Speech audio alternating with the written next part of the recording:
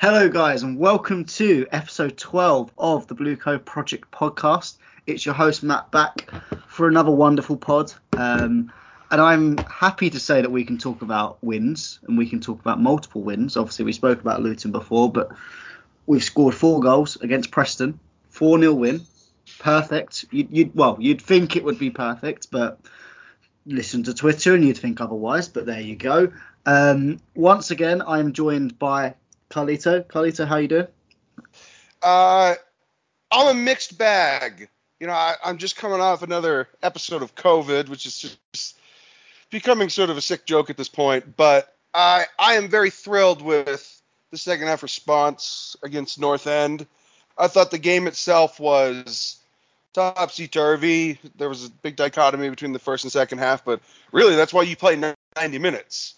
You have fans that thought the sky was falling after 45, acting as though the sport itself is a game of 45 minutes. And that's why you have halftime. That's why the manager has 20 minutes to talk to his people, get some orange slices in.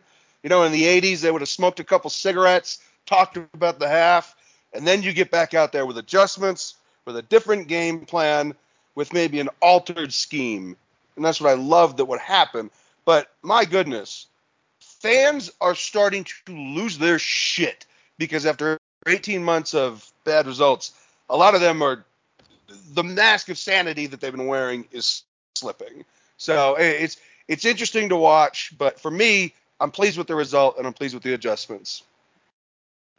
Well, it's lovely to hear you're getting better, and yeah, I agree with all of what you just said. Jesters, how are you doing? Yeah, I'm doing pretty good. It's nice to talk to some really nice people on a Chelsea legend's birthday about a game, and it's probably conceited to call myself a Chelsea legend today, but I'm going to say it anyway.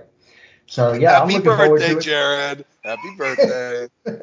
I'm looking forward to this discussion. Let's get into it. You see, we call that a bait and switch. Everybody thought they were going to talk about Hazard. Oh, no. That was a nice little Kansas City shuffle there. He's talking about himself. And he's 57 years old, I believe. So you walked right into that one. Okay, thank you. Yeah. And last but not least, we have a very fun guest. This is someone who works with Alex and with Charlie over at Chelsea Fan TV.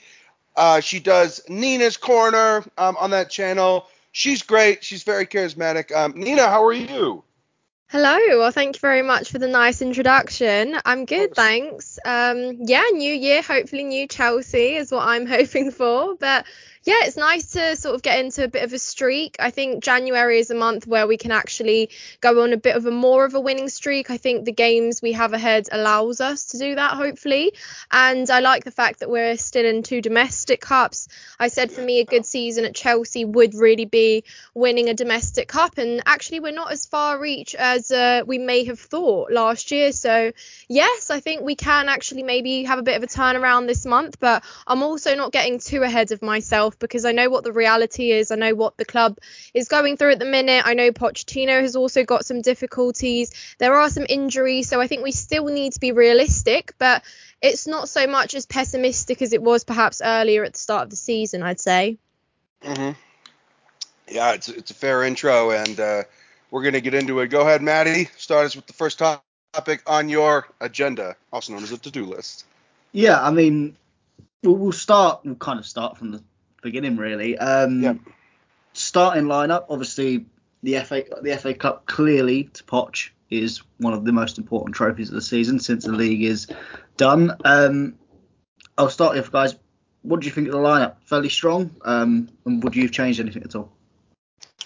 I mean, I'll start and I'll say Gilchrist is more of a center back, and to put him at outside back when he's not very fleet of foot, he's going against probably their best player. I mean, I'm not going to say I watched North End a lot, but you could tell pretty immediately that their left wing was their best player. He was one of the fastest players on the field. And Alfie was kind of thrown to the wolves there a little bit. We've made a habit of playing center backs and outside back, and we're not the only team that's been doing this. Arsenal's been doing this. Pep really started it, and it's become something in vogue that I don't like. People are center backs for a reason. They're taller, more physical. They're looking to win that scrap in the middle of the park. Outside backs, you have to be a lot quicker because you're going to be playing against the quickest players on the field. You have to be more agile side to side. You have to be very adept at turning on a dime. And Gilchrist just looks like a center back. He's 6 foot tall. It's not that tall, but he moves like a center back. He plays like a center back. And Poach kind of fucked him on that. So I don't know if I love that. He was okay, even though he got burned a couple times. But nice little debut for him. I do not agree with anything that Simon Phillips said with regards to Alfie. I thought he was okay. Other portions of the lineup, Raheem Sterling in the first half was dreadful. Second half, very good. I thought Broja really stood out as a player that we cannot play through with the ball on the ground. I think that this is an old school player. Wants the ball served to him on his head in the box, but any sort of link up play, Broja, shockingly, after many years at Cobham, is still very raw. And I don't really know how that happens. Him and Gallagher, I don't know how they're still so raw after spending so much time in a prestigious academy that really works on things like skilled, smart, worldly players, and they're just, the foot skills are just not there. I liked Enzo and Caicedo on the double pivot. They don't normally play that together. So that was great. I love Cole Palmer. I think he is the bee's knees. Should have finished that. But overall, the lineup was fine. Gusto, obviously not his natural position. Once he went to right back, much, much better for not just himself, but everybody else. But as a whole, no excuse for that first half performance. That was just a lack of energy, a lack of spirit, a lack of joie de vivre. But second half, we did turn it around. So the lineup was fine, and it was serviceable enough to not be tied 1-1 at half. Or sorry, to not be tied 0-0 at half. Yeah, I mean, I personally, I didn't have much problems in the lineup. I think I would have, if you're going to play a centre back at right back, I probably would have just shifted to Sassy into right back because he has played that at least before. I think, to my knowledge, I don't think Gilchrist has played that in the academy. I don't watch enough of the academy to know, but I'd know at least the Sassy has played at right back before. And while it's not exactly you want a right back at right back, we just need fullbacks fit to do that. I think that is the crux of the problem, that we don't have trusted fullbacks fit. I mean, I was saying to someone yesterday, I was like, what do you want, Dylan Williams to start his debut on the left back or something? Because it's the closest left back I can see that actually meets the height requirements, at least, to play at left back. But it is what it is. Jesters, what do you think of the lineup? Well, I can tell you why Alfie played right back and not center back. Is it because it's easier to cover for a right back's mistake than a center back's mistake? So that's why he was at right back and not center back. Yeah. Right. And that was expected from me. I thought that would happen. We found out that Raheem Sterling's half the player on the right-hand side that he is on the left-hand side. With Cole Palmer and Madueke coming back into form and actually playing like he wants starting minutes. He's playing defense. He's hustling the entire time he's out there on the pitch. There's no reason to play Raheem on the right. Just play him on the left. Rotate him and Mudryk. Because you have two inverted right wingers that are actually playing very well. There's no reason to force somebody at a position where you're retarding what they do best. Raheem Sterling at this point is not a build-up player, and we're building down the right-hand side. You want him with the ball in and around the box to finish. You don't want him dribbling through the midfield because some of those skills have eroded as he's advanced in age. A little loss of pace. So for me, you play him on the left-hand side where he is. If you're going to build up down the right, then you know what? He's great at the back door, right? The back post, that guy is who you want every time. That's where he made his living at Man City. So other than that, I can't complain about the lineup. It was more of the disjointed nature in the first half. We did have two opportunities that should have been put away in the first half. Enzo got robbed, but I digress. Yeah. How about you, Nina? I also was a bit skeptical about the lineup, to be honest, and I agree with Ryan that I thought Alfie was thrown in the deep end a little bit. And to be honest with you, I think that partly why we struggled so much in the first half was because we were very limited in how much creativity we had offered from our fullbacks, and you could see that there weren't any overlaps, there wasn't much support to our wingers from either side, I'd argue, because I think Malagusto equally struggled in that first half to offer Mudryk much support. And what often happened was we'd get to that final third and then we'd just back pass because there was no way through. And I think when you are playing, particularly against a team that does set up a low block, you're really limiting your game. And obviously that changed in the second half, and I think we got much more out. But, I wouldn't blame that on Alfie. It's not necessarily criticising him for that because he is a centre-back. I think defensively he did his job very well, but moving forwards there was really no support offered, and that really changed because you see, even with the assist to Broja's goal, Malo Gusto was able to shift the ball to his right foot, which is his stronger foot. That was sort of very well crafted. But you see, when he does play on the right, he can actually do that a lot more naturally. There's more crosses that he manages to get off into the box. And I'd blame Pochettino for that because it's not necessarily just this game. We've seen it in many games. And you get it when you play Levi Colwill at left back as well. And really, I don't like, and I'm not a fan of Pochettino's experiments with playing centre-backs as full-backs because it really limits our game moving forward as well. And you can see that I think Levi Colwill, partly why he has been so criticised, is because he has been switching between centre-back and left-back. And again, that's very, in my opinion, very inhibiting for a young centre-back that's just finding his feet, that's just arrived into the squad, to have to play between two positions game in, game out. And I think that really is stopping him from becoming the best player that he can be in that role. And and that's on Poch. We've seen that Ian Maatsen has been able to play in that position, yet the first game that he will start will be as a winger, when the last time we saw that was in pre-season. So, Pochettino often overcomplicates it when it doesn't need to be as complicated. And to be fair, I get the point about it being easier to cover for a right back's mistake as opposed to a centre back. But equally when Disasi played there as a right back, I think he really limited our game moving forward.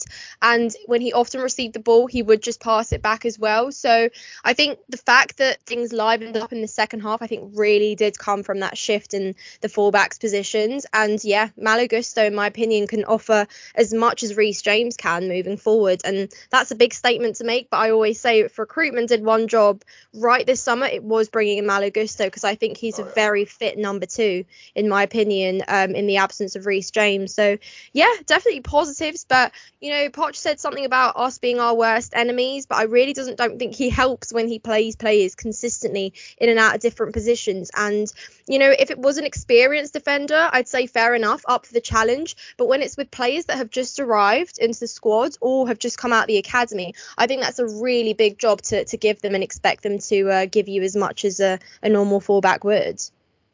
It's a really good point. And excuse me, one of the things that Mudryk needs is he needs the ball early on a switch. Okay, because when he doesn't get the ball, you see him coming back closer to the midfield line and also drifting inside because he's searching for the ball, right? But ironically, the guy that has given him the most service has been Levi Colwill. Whether that's, immediately in the second half, Colwill played a peach of a ball, split the center back and outside back. It's an iconic, classic Mudryk run. And Mudryk got the ball a couple times in those spaces. Then when he finally won the ball for the first goal, he played it to Gusto. Gusto crossed it in. So it's interesting that I agree with you with the Colwill thing. Colwill struggles one-on-one defensively on the outside. It's the hardest type of defense when you're going against a winger. But he also gives Mudryk the best service. So if I were to have continued this experimentation due to lack of personnel, which is why he's playing there, no Cucurella, no Ben Chilwell, I get it. But I would have just gone with Gusto on the right side. I understand why he puts Gusto there. Gusto's a great defender. But Gusto also wants to cut inside. And the natural flow of possession when you're going from right to left is to continue that ball down the flank. And when Gusto plays on the left side, he'll cut inside. It'll ruin that switch because that's just a natural switch, and the ball should end up in Mudryk's feet, but it didn't. And Mudryk was stifled. Mudryk was obviously frustrated. And if Colwell were to have started there, even though I don't like him an outside back, if he were to have started there, Colwell would have let the ball drift to his left foot, which means that his next pass would have been immediately to Mudryk down the line. But Gusto just wasn't doing that, and that's because it's not his position. Even though he can play it, he shouldn't if he doesn't have to. So I agree with everybody's point there. And as soon as we get healthy at outside back, I don't want to see this center back and outside back shit anymore. That's one Pep Guardiola-ism that I am not terribly interested in. Yeah, I just think I think it will change once Chilwell, once Cucurella are both fit.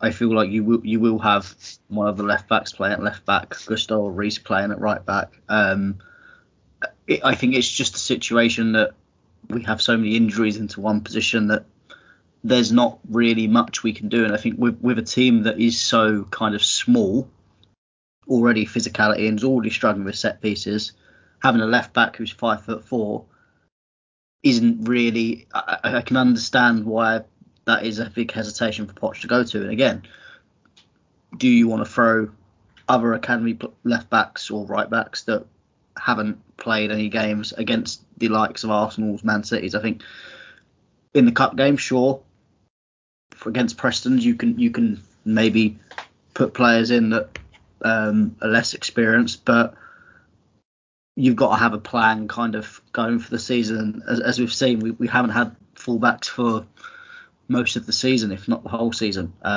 So I think it's something I can understand. If everyone's fit and Poch is still doing the same, then I'll make the criticism. But it's one of them ones that I'm kind of like, I will not. I struggle to criticise him at the moment when I can see the reason why he's doing it.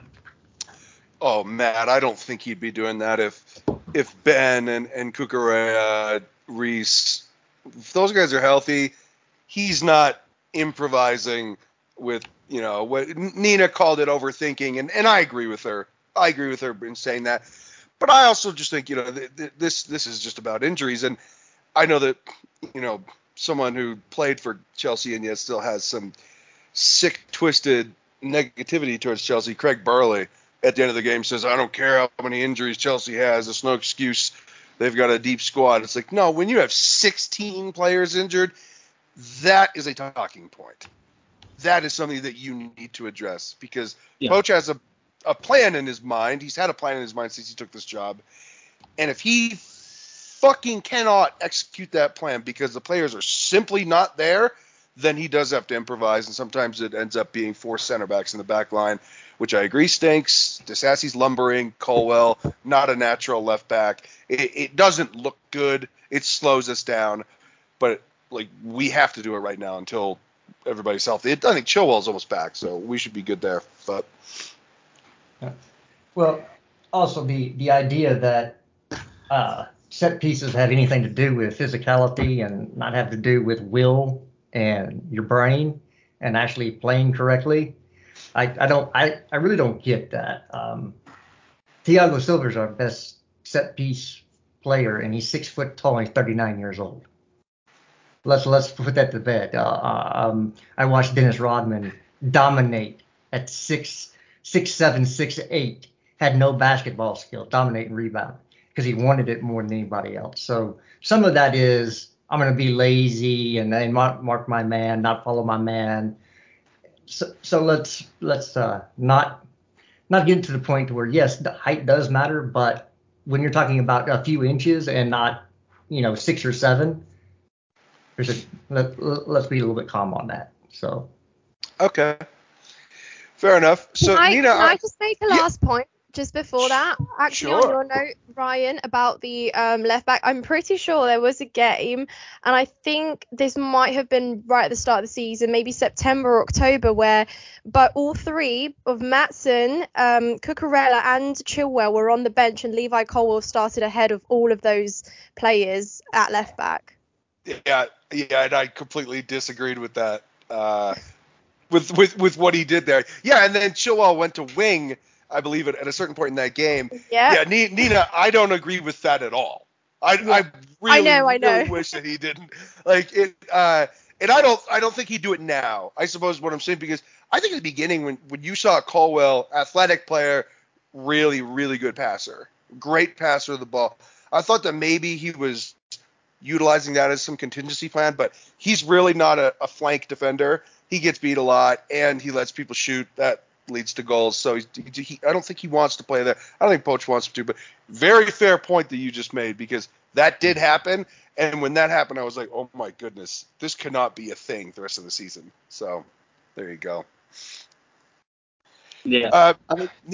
Matt, I wanted to ask everybody this, because this is a tale of two halves. We talked about the lineup. The first half lackluster, but I do want to talk about both adjustments made at halftime and fan base attitude by halftime, because I saw the adjustments for the second half. I thought they were really good. They were both subs, tweaks in the way that we were passing the ball, more emphasis on certain areas. But I saw the fan base opinion at halftime, and I couldn't believe some of the language. And I'm no prude, nothing offends me at all. But even then I was like, fuck me, man. Like you really, really hate this manager, and you really hate this ownership. And no matter what, they can't win with you. Like, and so I want to get your guys' opinion on that, because to me, I'm not only bored with it, I'm getting to the point where there's a little disdain there, where I'm starting to dislike being associated with certain aspects of this fan base, certain attitudes with this fan base, because it's becoming unnecessarily negative. Oh, is that for anybody? That's for Matt and for anybody, but really, yeah. I mean, I don't. I mean, this is football, man. Come on, Yeah. It's not foreign policy.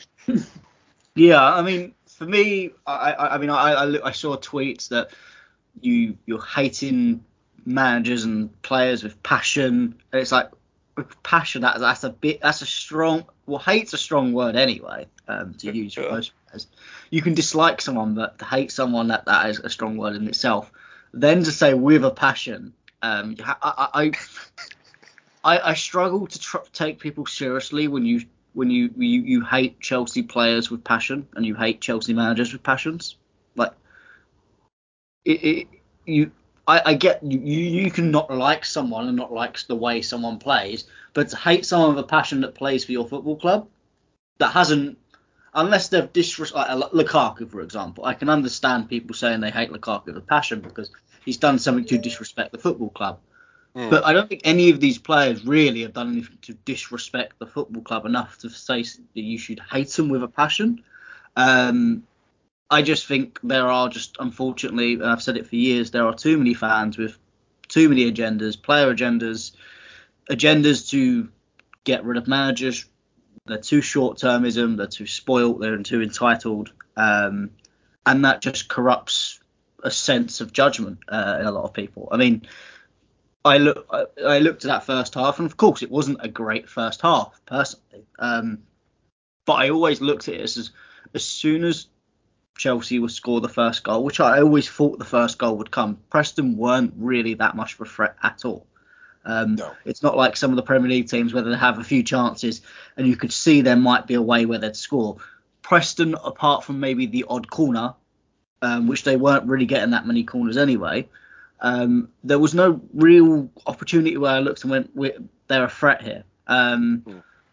And once again, as soon as we scored the goal and they had to come out and score, and had to go out and get another goal, the floodgates opened and we were able to score more and more. And I knew that would be the end goal of the game, and it did. But that's for me. I think I'm at least a little bit patient with this team, and can see the sense. But unfortunately, we've just got too many people with vendettas in this fan base. I don't even like to call it agenda. I want to use the stronger term of vendetta, because that's what I think it is at some points. Nina, I want to get, because you're pretty boots on the ground there. You're in these circles with Chelsea Fan TV where you'll meet some interesting fans. You'll get some interesting opinions. Now, Alex, Charlie, those guys super level-headed. I think Lewis has kind of lost his mind a little bit, even though I love Lewis. But you've seen some opinions that are borderline, hyperbolic, a little hysterical, and I just want to get your opinion on, the pulse and temperature of the fan base there in the hometown. Yeah, no, that's true. Charlie, Alex, and I were actually shamelessly Graham Potter in until the very end. So I think. Me too.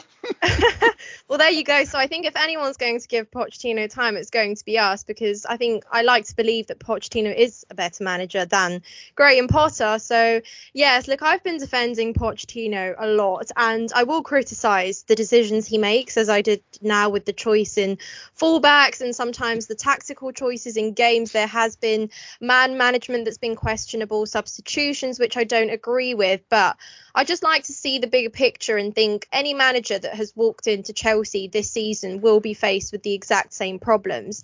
I like to think that certain players he's got a better tune out of than last season.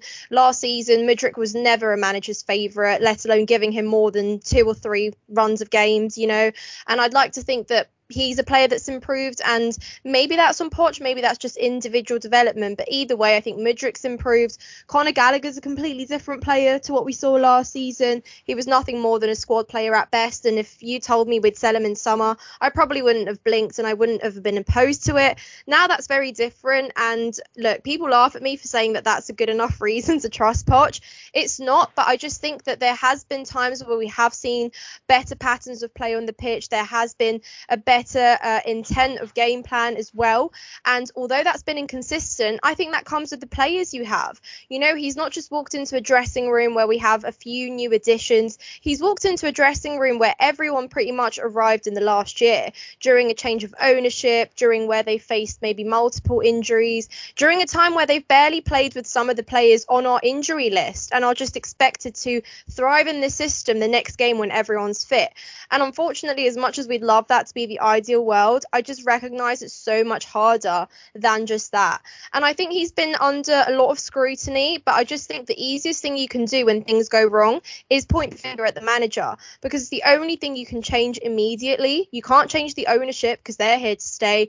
You can't change all the players because they're locked into 7, 8, 9-year deals and they've just walked through the door. You can't really change all the backroom staff. You can't change the coaches straight away, but the manager is the one thing that you can change. And I just think that we have to stray away from this chopping and changing of managers. It's worked out for us in the past, but I'd like to think that we need to start building an affinity with one manager. We need to start looking ahead to something more sustainable and long term, because these players are here to stay and we have to make it work somehow. And although there might be mistakes that were made, I think a lot of them were from recruitment as well. But, Pochettino is the one that's supposed to make it all work. So, of course, it's going to be the easiest thing to do to say that he's not doing a good job. But there's been many questionable transfers we've made. We can all agree. We've bumped up the prices of many players that, although have lots of potential, they're not worth 120 million or 110 million or 100 even.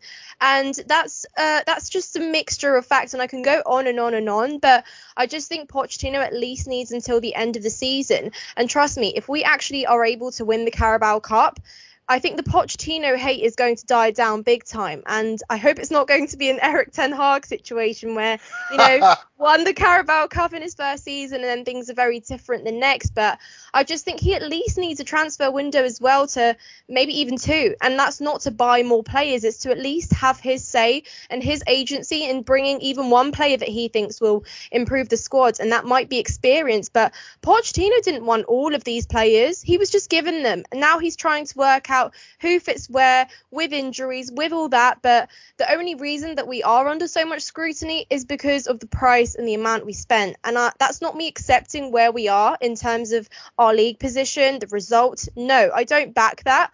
But I just think that it was always going to be too over optimistic to think that things were going to be rosy and we were going to be in top 4 immediately. Yes, we should be getting back into Europe. That's a must and it's a minimum at Chelsea Football Club. But I don't agree with how much hate Pochettino has been receiving for all of that. If you want to blame someone, then okay, but let it be a collective rather than just Pochettino. Woo! What an answer. I love that. Thank you, Nina. Jared, what do you think? fan vitriol? Is that sort of misplaced anger? Do they have a misunderstanding of what's really going on at this club? Is it because he's just a former Spurs manager and we've got a bunch of American Yank owners and, they're all just capitalists with agendas and anti-British sentiment? I mean, what's the real deal here? Well, look, I'll be very real. I didn't want Pochettino to come in the first place. I didn't either. And I don't want him here now. It has nothing to do. It has nothing to do with anything other than the fact I don't think he's the guy to lead us to the promised land, right? Yeah.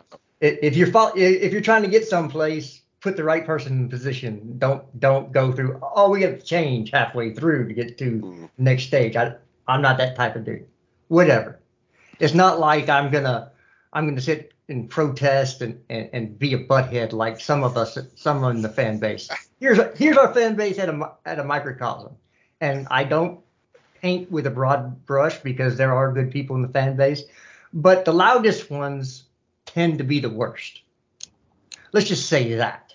So we've been hearing, oh, we're buying nothing but kids. It's some sort of island that's been in the news, and that's all we want is little kids. Okay? Report out. We want to go get Jordan Henderson. Oh, why do we want Jordan Henderson? He's too old. He's washed. Well, you wanted experienced players. Who's more experienced in the midfield than Jordan Henderson? No? Oh, okay. So it's the specific player that you want that you didn't get that you're upset about. Or there's an academy player that you wanted to play in that position, and so you're upset about it. Either way, we're supposed to be Chelsea Football Club fans, not a certain player or a certain way to play the game or anything else. If you're not a Chelsea Football Club fan and you got a player that you're a fan of, or you're a certain style, or if you don't do this, I can't be a total fan. Buy in or don't buy in. If you're going to be halfway in, that's being lukewarm, and lukewarm is never good in any facet. You're either 100% in or you're 100% out. Don't be 50-50. It's a fair point. Again, I will say that because they naturally just don't like the ownership. They love Don Roman, even though Roman, dude, his regime was really messy. And for a long time, we could just paper over the cracks by buying players. We would deal with our problems by becoming rich and spending money, and that was it. Because he took on all our debt, because he was this huge football fan with billions of dollars, and he didn't care about balanced books. I mean, it's great, but it was a pretty sloppy regime. And when he didn't like a manager, he'd fire them, and then he would just go buy a couple more players. And once the game became more modern, I believe around 2012, 2013, you had to be more calculated in the way that you bought players. And even though I'm not a huge fan of analytics, you did have to start incorporating sports science and analytics and efficiency experts into the way that you scout players. And that is where you started to see more longer-term plans with longer-term managers. This became the rise of Klopp. This became the rise of Guardiola post-Bayern Munich. He comes into City. Klopp comes into Liverpool. And they have this plan. And it's not a 6-month plan. It's not a win-now plan. It's a sustainable for a decade plan. And they have, credit to them and their two ownership groups, they have stuck to their guns. And as a result, over the last 10 years, those have been the two most successful teams. Neither of those teams have net spend the way that we have. Neither of those teams have spent the money that we have in totality because they've also sold players. Man City's really good at selling players. And Liverpool often does not spend the type of money that we do.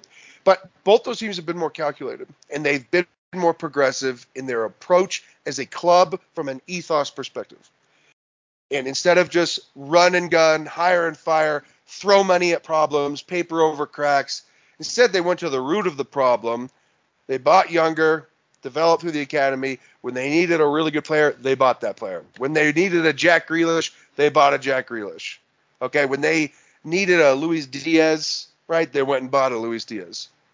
Thiago Alcantara that one year when they won. So those situations are smart buys with smart clubs becoming a more progressive approached based team. And with Chelsea, we're trying to do that too. We're late, but it's just not the way that we used to operate. Our modus operandi under Roman was chaos, money, expectations, fire and fury. Got it. This is different. This is a more nuanced approach. This is the way that teams now are building their clubs because everyone now thinks that this is the way you should do it. And Chelsea fans are having an extremely difficult time not winning something every 6 months. And to that, I have to say boo fucking who. Okay? Welcome to the middle for the first time since 2003. This is how every other club and every other fan base has felt the entire time. And yet you, because you decided to like Chelsea when you were a young kid, or maybe it was passed down to you via legacy from your parents or your neighborhood, that you think that you have some divine right to success just because you were born in some posh city in London. That's ridiculous. Welcome to the middle for the first time in a very, very, very long time, because this is how everybody else has felt forever. Okay? This is how Newcastle has felt for a long time. I mean, how do you think Norwich fans feel? How do you think West Ham fans have felt? How do you think Everton fans have felt? They had David Moyes for 10 years. David Moyes stinks. All right? Welcome to the middle for the first time, and a lot of people cannot handle it. Now, I don't think we'll be here very long, but we had to break to build because we had a lot of things to break. Well said. It's true, though. And I think everyone was really impressed with the clear out we did as well. So that's one, at least, good thing, because we got rid of players that we've, been hanging over for a few years now. We wanted to refresh midfield even when Roman was here, and it was something that we struggled to do for a couple years, and we did it. And people still will complain because, yes, look, as much as I agree it was a very quick transition and it was almost sort of, erase completely and start from a clean slate, and perhaps experience is missing in this squad. But, I'm born in 2001. Like, this life is all I've ever known, seeing Chelsea win. So it's like, I kind of see it the way, like, I've seen us be so successful. I've been in school when my friends have supported, Tottenham and Arsenal throughout the years, and I've always been the one that's been smiling through it, so I just choose to see it in a way. It's like, if I've supported the club and I've seen us at the top, it's like, I'm not going to cry about 2 really poor seasons where it's been so tough. I'm not accepting that it's fine, but at the same time, I will still support the club through the bad times, so it's like, I just choose to, I guess, put my positive glasses on and just see it in a better way. And, people have said, when you do want to start fresh and it's a new project, it's a new regime, then things aren't going to be the same. You change so much. Why do we expect that it's going to be immediately as successful and as good as it was right before everything changed when Roman sold Chelsea? So I think there is a sort of middle ground that we have to come to. People say, oh, this would never have been acceptable. Well, of course not, but it's new owners as well. And Jared, I just want to point out on your statement that you didn't want Pochettino in the first place. But do you not think then that's ownership that made that mistake? Because they already got one appointment wrong with Graham Potter. If they admit they got another one wrong with appointing Pochettino, then where does that put us with the faith for the future of Chelsea with these owners at the wheel? Well, look, the owners have to deal with that. Okay, I'm not gonna provide cover for what they did last year. I thought it was a disgrace, and I'm very pro of this ownership. I did not like what they did in chopping changing managers last year, because it on the surface it looked like they didn't know what they were doing, and it didn't help the play on the field at all. So you just should have stayed with Graham Potter the whole year and just been done with it, because we look like a clown show. So yeah, I understand the need to keep Poch. My thing was, I would have hired somebody that I thought was going to be here for 5 years and was the guy to lead us to every title, right? That for me, Poch is going to be here for 2 years, not win us a title, and then we're changing system or changing coach again. And to me, I just find that person first time, so you don't have to chop and change again. So that was my only problem with Poch, and again, if he's not your person, if he's not your handpicked person or the person you wanted, if things aren't going right, what's the first thing you're going to do? Got to move him on. So there is bias. It's not because he went to Tottenham. I watched him play at PSG. I thought PSG didn't play very good football when he was there. So mine is actually watching his teams play and not really liking the way that his teams actually play. You can take Tottenham for as an outlier, but the Tottenham team never won anything. So who would you have wanted? Who would you have wanted? I was a Nagelsmann fan. I was a big Nagelsmann fan. I liked that. I like the way he does things. But there's other people out there. I just didn't think that Poch had a CV that said, yes, the guy that needs to come in to take Chelsea to the promised land. Yeah, I mean, I would have wanted Marcelo Gallardo, but I wonder about the language gap because you have to be able to communicate. I mean, if I was a professional manager and someone from the Super League in China wanted to hire me, I can't speak Chinese. I mean, so there would be a language gap there. And with Gallardo, who's now in Saudi Pro League, ironically. I don't know if there would have been a language gap there with him being from Argentina, but he was at River for 8 years and was really, really successful.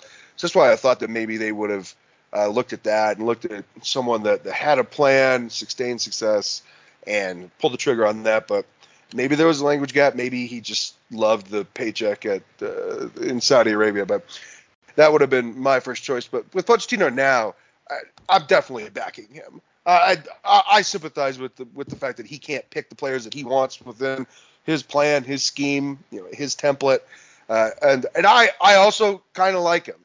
I like his attitude. I like the way that he carries himself.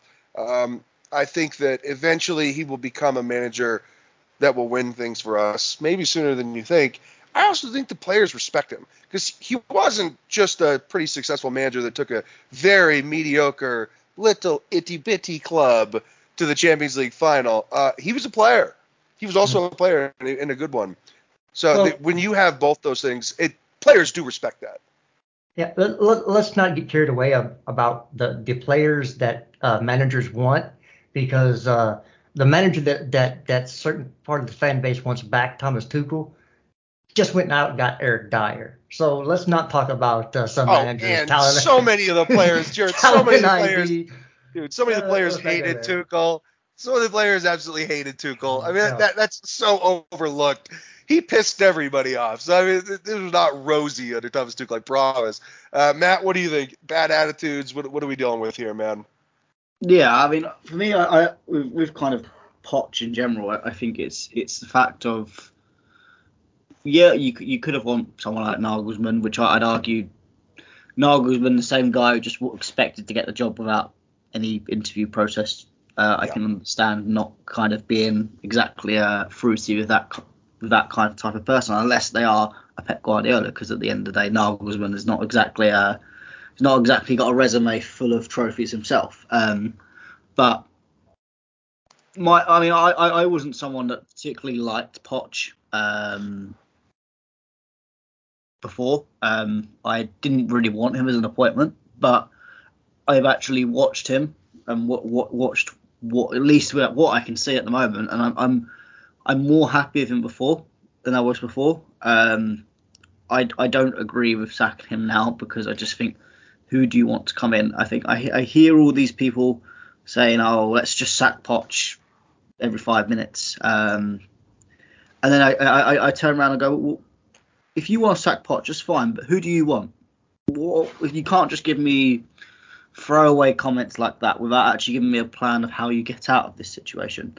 And you get something like Simeone. Simeone's earning God knows how much at Atletico Madrid on effectively a lifelong contract that he's never going to walk away from. We're never going to pay him what he's at Atletico Madrid.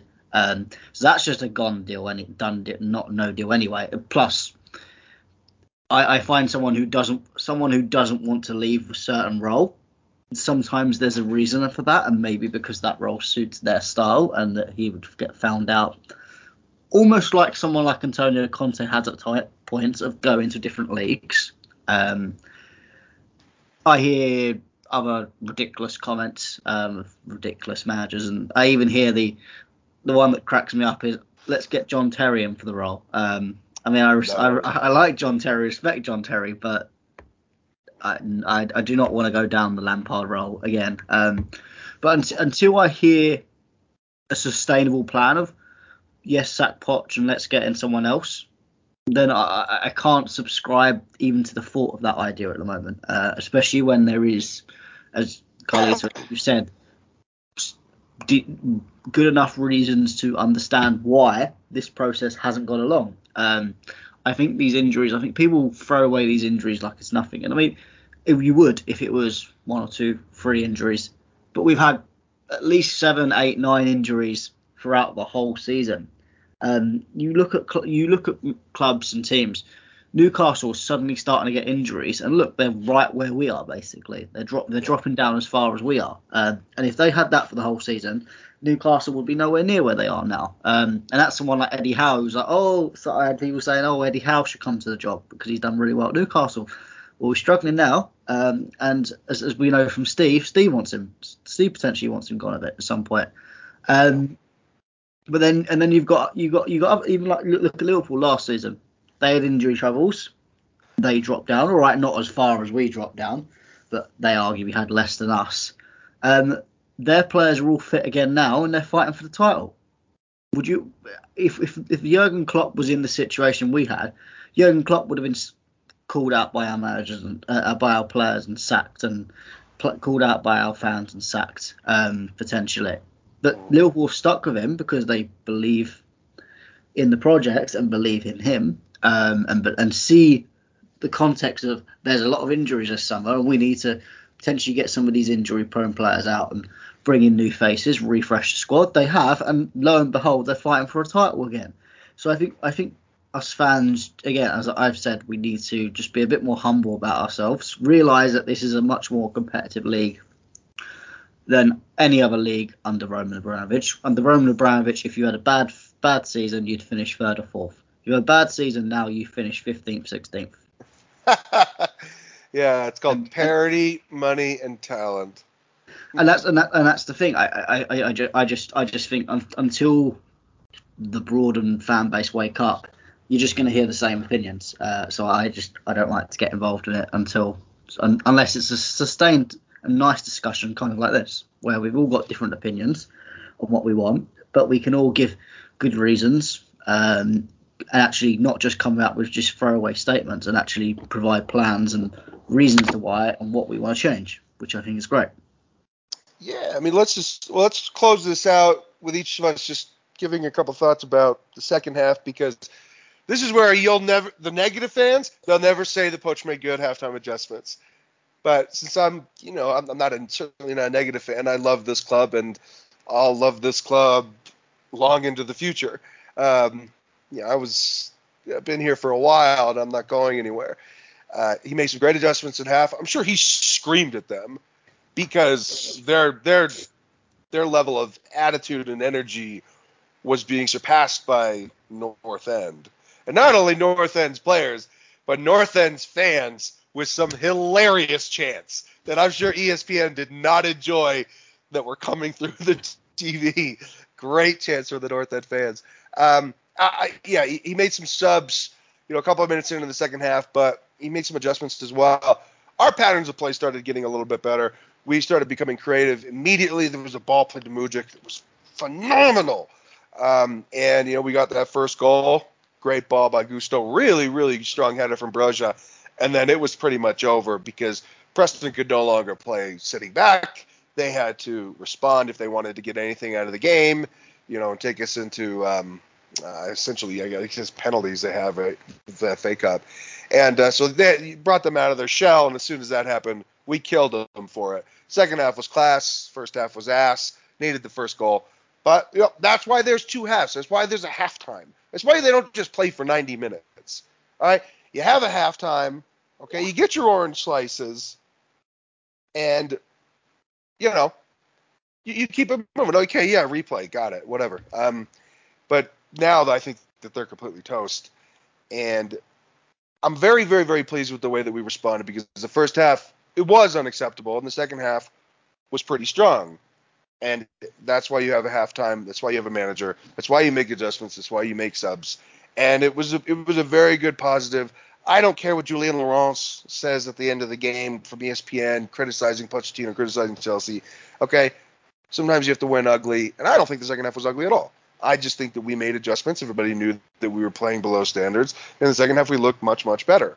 Okay, Gusto playing in his natural position, Cole Palmer getting the ball more, Madueke coming on, showing two-sided football. He's playing defense, he's playing offense. I love that from him because he didn't used to do that.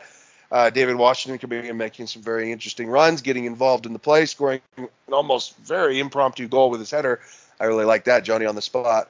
But at the end of the day, you make adjustments, and that's what the managers are for. And he did his job. What do you think, Nina? Yeah, I agree with you. Well said. And at the end of the day, it's always about how you finish a game off. Everyone's been banging on about results. We got a result and we got a clean sheet. You know, these things don't come as a given at Chelsea this season. So really, how many games have we played where we've said, oh, we deserved more points, and we've had good performances, but reality is the points were not added in the Premier League. So really, it's just come to a point where you have to take games where, you know, we've seen Man United win many ugly games or get last minute winners, and they've grinded out results, which is why they've gotten themselves where they were in the league at the start of the season, even though we'd argue that frankly we were better than them. But you know, reality is results are what get you up in the Premier League, and results are what get you through the next round in cup games too. So yeah, look, I'm happy. Take it for what it is. It's good to get some momentum going into a semi-final. It's good, and it's great to see some young players on the score sheet too, because that's where their confidence comes from. You know, Broja's been heavily criticised for not being very good since his return, and with Jackson's absence, it's his time to shine. So hopefully this is a good stepping stone for him as well. He is going to be our first choice. I mean, he's the only out and out number 9 we have at the minute to choose from. So yeah, I think Mudryk as well, he should have probably stayed on the pitch longer, I'd argue. It's the only thing that I would have wished for that game, because he obviously was involved in the first goal, retrieving the ball from Malo Gusto and nicely, you know, returning it to him, and he equally could have got an assist himself shortly after with a great ball to Broja. So there are still things to come, and we've got 2 really important games. If we can win them both, then that's just going to be a much better step forward. Right now, it's one game at a time. The bigger picture doesn't look too good this season, but there is still something to fight for, and I think that's worth concentrating on. Yeah, and I know that you got to get out of here, no problem, but before we get to Matt and Jared, if you can go ahead and give some final thoughts, and also thank you for coming on. You were lovely. But if you want to give some final thoughts before you head out. No worries. Say again? Oh, yeah. So just any final thoughts, and then we'll get you out of here, and then we'll close up shop in a couple minutes as well. Oh, sorry, was that to me? Yes. Yes, I mean, well, like I said, it'd be great to get far in a domestic cup. We haven't won at Wembley in ages, and I think if Poch gets his hands on some silverware, if the players get their hands on that winning feeling, winning as a collective, it's just an improvement already. And we said we want a trophy. Well, there is still a trophy on the table there for the takings. That might mean obviously facing Liverpool in another cup final, and God forbid a penalty shootout. I can't be bothered to sit through another one, but you know, there are still things to work for this season. And although Europe seems far-fetched, it could actually be closer if we work hard and we just go in a bit of a streak. I think consistency is something we haven't had at Chelsea in a while. If these players can go on a bit of a run, I think it will be much better. And really, you know, how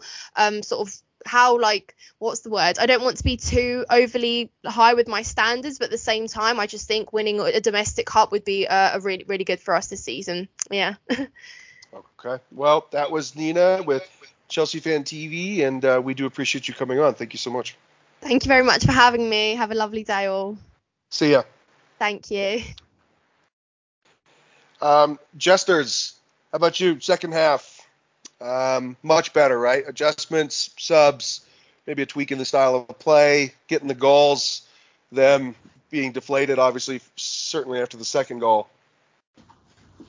Well, I think that we need to not say it was a tale of first half and second half. It was a tale of 60 minutes and 30 minutes because the first 15 minutes of the second half was the same lineup. The same, everything was the same. What happened was somebody actually put the ball in the back of the net.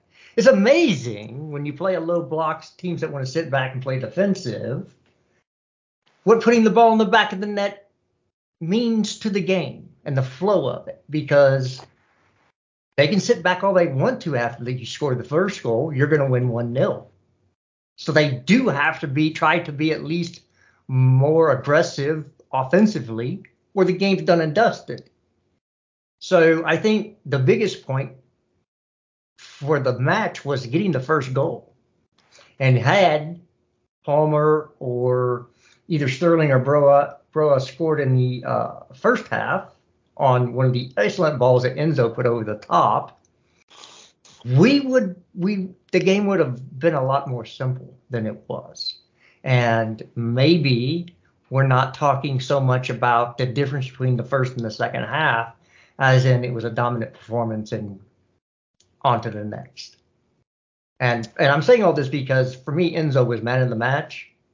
And I'm tired of those low IQ Chelsea fans that think they know about football and know nothing about football. Because if you're a creative player and you're trying to be creative with passes, your passing percentage is going to be lower than somebody who is just moving it to the next station. Oh, were they bitching about his completion percentage yesterday? Really? Come on. No. You got to break some eggs if you're going to make an omelet. He was taking risks. That's fine. Not every time is he going to get 95% pass completion. Sometimes it's going to be in the 80s. Big deal. Yeah, so that's really what I have. For me, it's not a tale of two halves. It's a tale of pre-goal and after goal. Because once we got the goal, it was on. Everybody was flowing. And yes, we looked better once the substitutions were made because, again, I don't know where they found this Madueke from, because that's not the dude we saw earlier this season.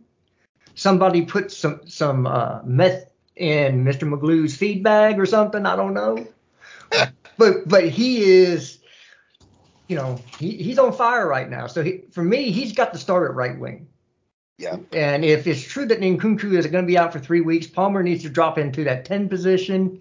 And you say, okay, he's probably going to start Sterling on the left wing. Okay, bring in Mudryk for a changeup. That's fine. But whatever it is, you need to start playing those players in the position so they can build some chemistry together. Because you can't continue to chop and change and put people in different positions because they're never going to build any chemistry and you're never going to see any flow. Because, Enzo should be able to go, oh, I know Madueke is going to be right here and I can ping this pass and he's going to be there. Well, how does he know that? He has played very few minutes with him. You got to start building some of that chemistry and say, look, this is going to be my starting 11. Everybody else, guess what? When you have an opportunity, you better step up. Matty, second half? Yeah, I mean, I think we weren't overall more positive in the second half. I think it did reflect in our play. Obviously, the Jesters is right. As soon as you score the goal, it's going to change the game completely, because not just you change your tactics and you gain more confidence, but Preston's whole game has to then change because they have to go score a goal. They can't just lose 1-0 in this match and take a 1-0 loss. They have to come back and try and score a goal. So obviously, it's going to open it up more and more. And that is, unfortunately, I think fans just have to realise that is what happens when you face low block teams. It will be tough, and it will be it will be tough, and it won't be the best looking thing when it's 0-0. But as soon as you score that first goal, that's when they should open up, and then you'll be able to hopefully then score more goals because there'll be the space to them run into. But unfortunately, as usual, our fans are they can't speak in one way. and then not the other. But it is what it is. You can't help our fans nowadays. But it was a good second half. And just to add on Julian Laurens, I think he should just stick to journalism. He doesn't have the resume to talk about managers, so just stick to transfers, mate. Oh no! Don't make him retreat. Oh no! I wasn't going to make any French jokes, but you made it. I want to wave at the white flag. I'm tired. No. Julian's really good at transfers. I just I really don't like what he said about Pochettino. That seemed personal. That seemed personal. Yeah, isn't Julian isn't that what you do to, like, in the kitchen if you're gonna make a certain type of meal, Julian? Don't you process for food? I don't know what that means. It's got to be a good dad joke. I don't even know what that means. Come on. Yeah, okay, I guess we got no chefs. The chefs out there will understand. No, that's a joke for Mitchie boy. That's not a joke for me. I don't know anything about the culinary arts. Well, see, that one's just for Mitchie boy. We know he listens. Yeah, that guy. Look, anybody that works for ESPN FC, I'm sorry, I haven't seen very many good opinions come out of that place in a long time. Oh, Julien. French cut, Julien. Okay, I got you. Excuse me. But all I'm saying is just journalists stay in your lane. If you actually know about football and you've played in football, you're a manager in football, you can speak. Even if you're a fan, to an extent, you do have an opinion, and some fans are very logical, some fans not. But you're a journalist. You report transfers. Stick to transfers. Well, I don't go to Fabrizio Romano about tactics of Manchester City. I go to Fabrizio Romano to know who's coming to Chelsea. So just Julian Laurens, stick to that and just get off ESPN, please, and stop talking about Chelsea. I mean, Craig Burley's worse. Oh, so. He's way worse. He's even worse, man. Oh my God. Oh, he hurts my brain. You want to talk about vendetta? Well, you guys, at least you guys didn't have to listen to BBC yesterday. The BBC commentary, oh my God, was just... Oh, during the game? The amount of times they mixed up Enzo and Madueke. Oh, wow. How can you mix those two up? I don't know. Not like they look exactly like each other. Oh, my God. They said that Caicedo, generally this season, he's struggled to pass at all this season. It's not accurate at all. What was the other thing they said? They said that Madueke's fee was £88 million, which is just not right. I expect a big company like the BBC, I expect to at least get basic facts right. That a low town boy from Essex doesn't have to just say, well, you're wrong. But it is what it is. Shout out multiple references to Essex. Hey! Big up Essex. Blowing bubbles. There you go. All right, well, let's wrap up with some final thoughts. Go ahead, Jesters. Age before beauty. Yeah, well, there's not much beauty since one of our guests left. But thank you. She was great, by the way. Yeah, she was amazing. She was great. So we're gonna title this episode 3 Men and a Lady. Yeah. So shout out to the 80, I guess early 90s movie. Yeah. But look, it's looking a little bit better. You can see some positives. And as long as we can actually get healthy and put the correct players in the correct positions, I think there's a run. And if we do go on that run, I expect it to put us into a European position. Now, everybody asks, well, what is that European position? Well, right now I can only tell you European position because I don't know when we're getting everybody back and if they will all stay healthy.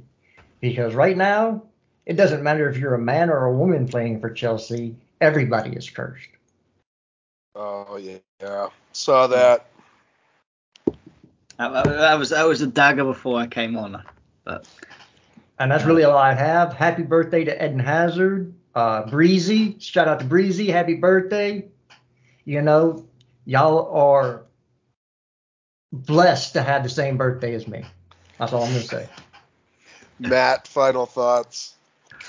Yeah, I mean, we've got the Carabao Cup midweek. I think it's probably one of the most important games this season. I think we will beat Middlesbrough over 2 legs, so I'm not particularly worried about it. But we just need to get through, get this Europa Conference League sealed before we even have to worry about the league, so we can have a bit less pressure going into it. I do agree. I think we'll get Conference League at least, no matter what.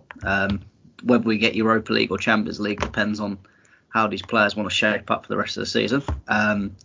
But yeah, I mean, it was more of an exciting game, and I'm happy to hopefully go into this run of January on a good run, despite Nkuku being injured for 3 weeks. Thanks. And Sam Kerr being out for the rest of the season. It's just what you want to know on a Sunday morning, but is what it is. Life of being a Chelsea fan. And happy birthday to Jesters and Breezy, by the way. Boo. I'll say this last part, and it's interesting that we have a sports science guy on right now. There's no way that we're really this injured. When I was playing, I was never 100%. Nobody is 100% during a long season. You're always going to carry something. Strained ligament in your ankle, maybe a tight IT band, maybe your adductor is flaring up, knee is sore. You're always going to have something. And I feel as though, now I may be wrong in this, and I don't want to sound ignorant, but I feel as though that this medical staff is being way too cautious. I think that they are treating knocks as real injuries when they're not. A professional footballer should not be expected to be 100% knock-free an entire season. NBA guys, Jason Tatum, he plays most of the season with at least 1 or 2 injuries, and he plays at least 70-plus games in an 82-game regular season. Like, he always plays. And this medical staff, I may be wrong, again, but I feel as though in some instances they are treating knocks as real injuries, and I find that to be way too cautious. Now, I understand clubs are spending a lot of money on these players, and they're investing in long-term people to be a part of their club, to be playing for this club. And so, there is a sense of wanting to protect that investment because players are more expensive than they've ever been, of course. But at the same time, if someone has a bruise, he should not be sitting. If someone turned an ankle and can wrap it before the game and play, he should not be sitting. If we're really treating knocks as real injuries, then we're being way too cautious.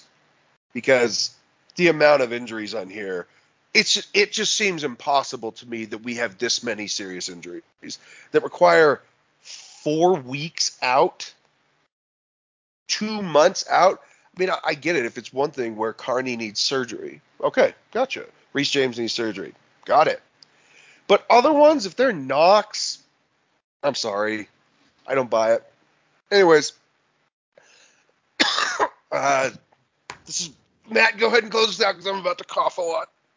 Oh, no. Yeah, I mean, first of all, I do agree with Carlito. I think most of these 2 to 3 week stuff, that especially the ones where they say, he's got a hip injury, but don't tell us actually what the hip injury is and keep that very hidden. I feel like that's just a knock, and they're being very, very, very overcautious, which I can slightly understand. But then again, if it's detrimenting the fact that we're not getting results, what's the point of being overcautious? It is what it is. But thank you guys for listening to another hour and not 9 minutes and 27 seconds of a wonderful pod. It was great, as I said, to have Nina on, new guest. I'm sure we'll have some more new guests on, but as well, you'll have to listen to the regular faces of Carlito, Jesters, and me ramble on. But check out Spotify, check us out on Apple Podcast, give us a review, make sure you download the podcast, helps us out indeed, and follow Twitter and hear Carlito speak absolute. I'm going to leave it blank and let everyone else fill that in. Thank you It's to everyone gold, for tuning in. Jared. We'll It's see gold. I speak gold. Just gems, juicy.